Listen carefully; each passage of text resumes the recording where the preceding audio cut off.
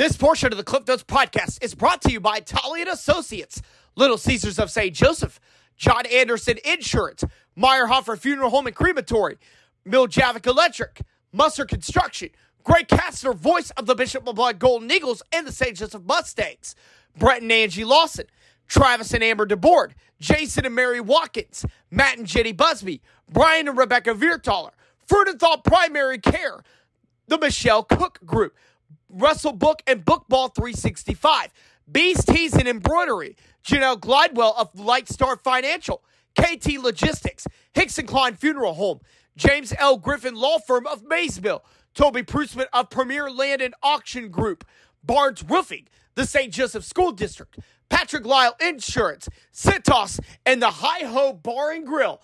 Thank you guys so much for your contribution to the Cliff Notes podcast. And ladies and gentlemen, welcome everybody to the Cliff Notes podcast. I'm your host, Clifton Grooms. Tonight, it is Monday night, September the 25th, 2023. This is another edition of the Post Notes. It's our first weekday edition episode outside of football that we've had in a little while. We got a big show. We got some state rankings to run through. We got some players of the week to run through as well. We're going to go ahead and we're going to get started here on this podcast here. Let's go ahead and let's run down the football state rankings for the week. Starting in Missouri 8-man football, the Week 6 poll was released this morning at number 1 still.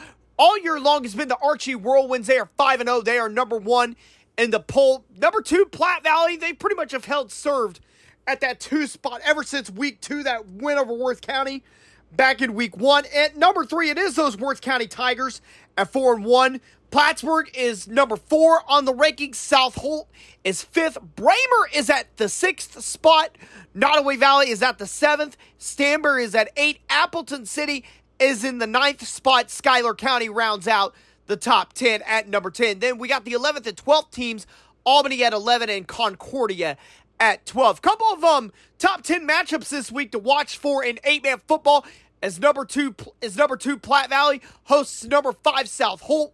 And Worth County, number 3 ranked Worth County, hosts 8th ranked Stanbury. We'll have more on those on the Week 6 pregame show coming up later this week.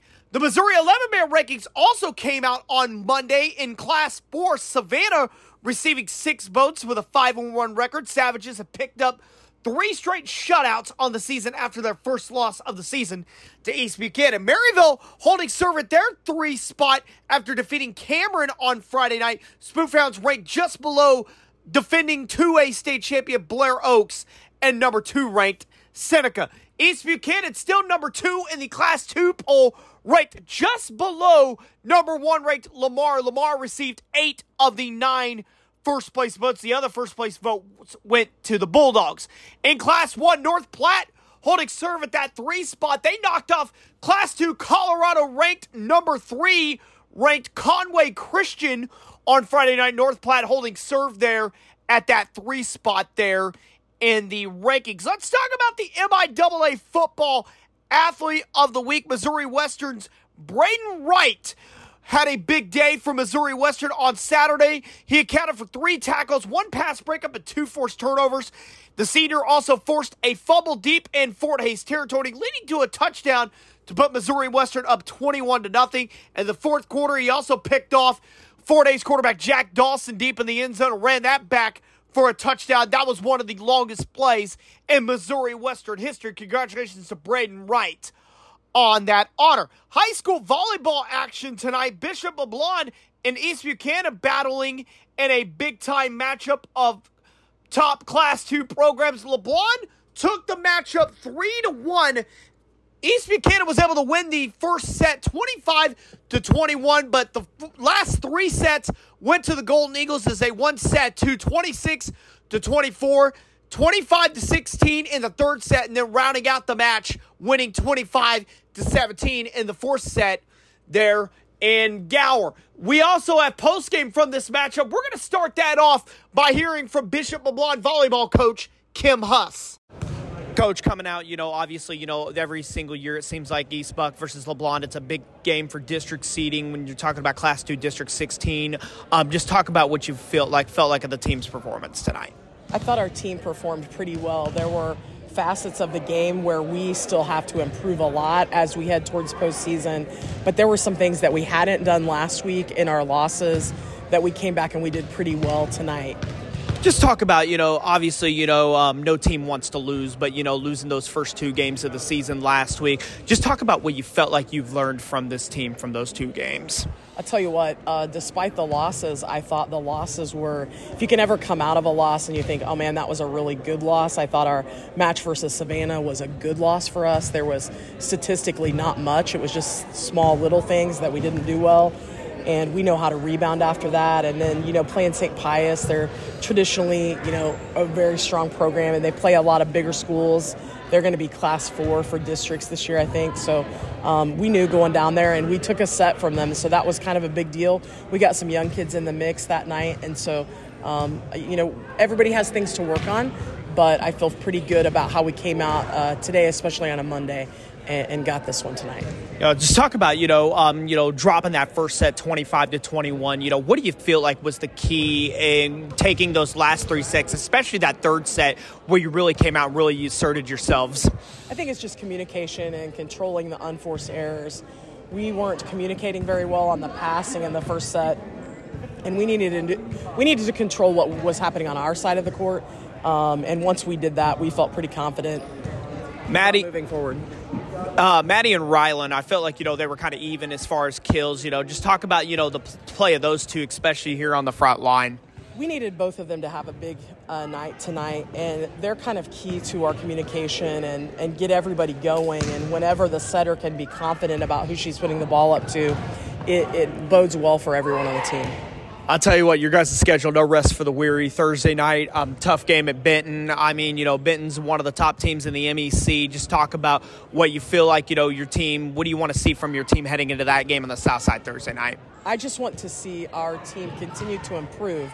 I want us to take in these tough matches that we have coming up, both Thursday night and Saturday, and just improve on things that we haven't been able to see. It's hard to improve on certain aspects of the game depending on the competition that you have.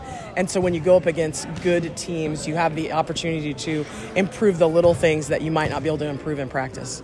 Coach, thank you. Coach Huss, thank you so much again for joining me on the podcast. Congratulations on the win tonight, and we'll see you again soon. Thank you, Cliff. Also, I'll tell you what a day for sophomore Rylan Connard. Connard had a very high amount of kills. It seemed like we heard her name almost every other person tonight on the announcer PA, just having a big day for the Golden Eagles. We caught up with her after the game to talk about their big win over East Buchanan. Rylan, just talk about that game tonight. Really, really good district opponent. Seating on the line here for Class 2 District 16. Just talk about what you feel like about the team's performance tonight. I'm really proud of our team after everything that we did last week. I'm really proud of how we worked at practice last week and how we came and we worked together. I'm really excited to see what this season holds and, ready for Benton on Thursday. What do you feel like, right now? You talked about that week last week, played a couple tough opponents in Savannah and St. Pius. What do you feel like this team really learned from those 2 games, some adversity? Yeah, Savannah and St. Pius, they are great teams, but I think that we learned that we just need to rely on each other and that we have to work really hard together to get that victory. Just talk about your night tonight. You had a bunch of kills up here tonight. It seems like they called your name like every other time. It seemed like. Just talk about your play tonight and just talk about what you were feeling out there tonight. It just felt great. I don't think it's about me. I'm really proud of our teammates, and we really work together, and I'm really just proud of how we adapt with each other. And this team is just something really special that we have this year. And I really love these girls that I play with. They're my best friends, and I love this team. Dropping the first set there, what do you think was the key to this team, taking the final 3? I just think it was like, okay, it's go time. We got to go. We can do it, and we're going to go win this team. We're not going to go down without a fight. Rylan, thank you so much. Congratulations on the win. We'll see you soon. Thank you so much, Claire.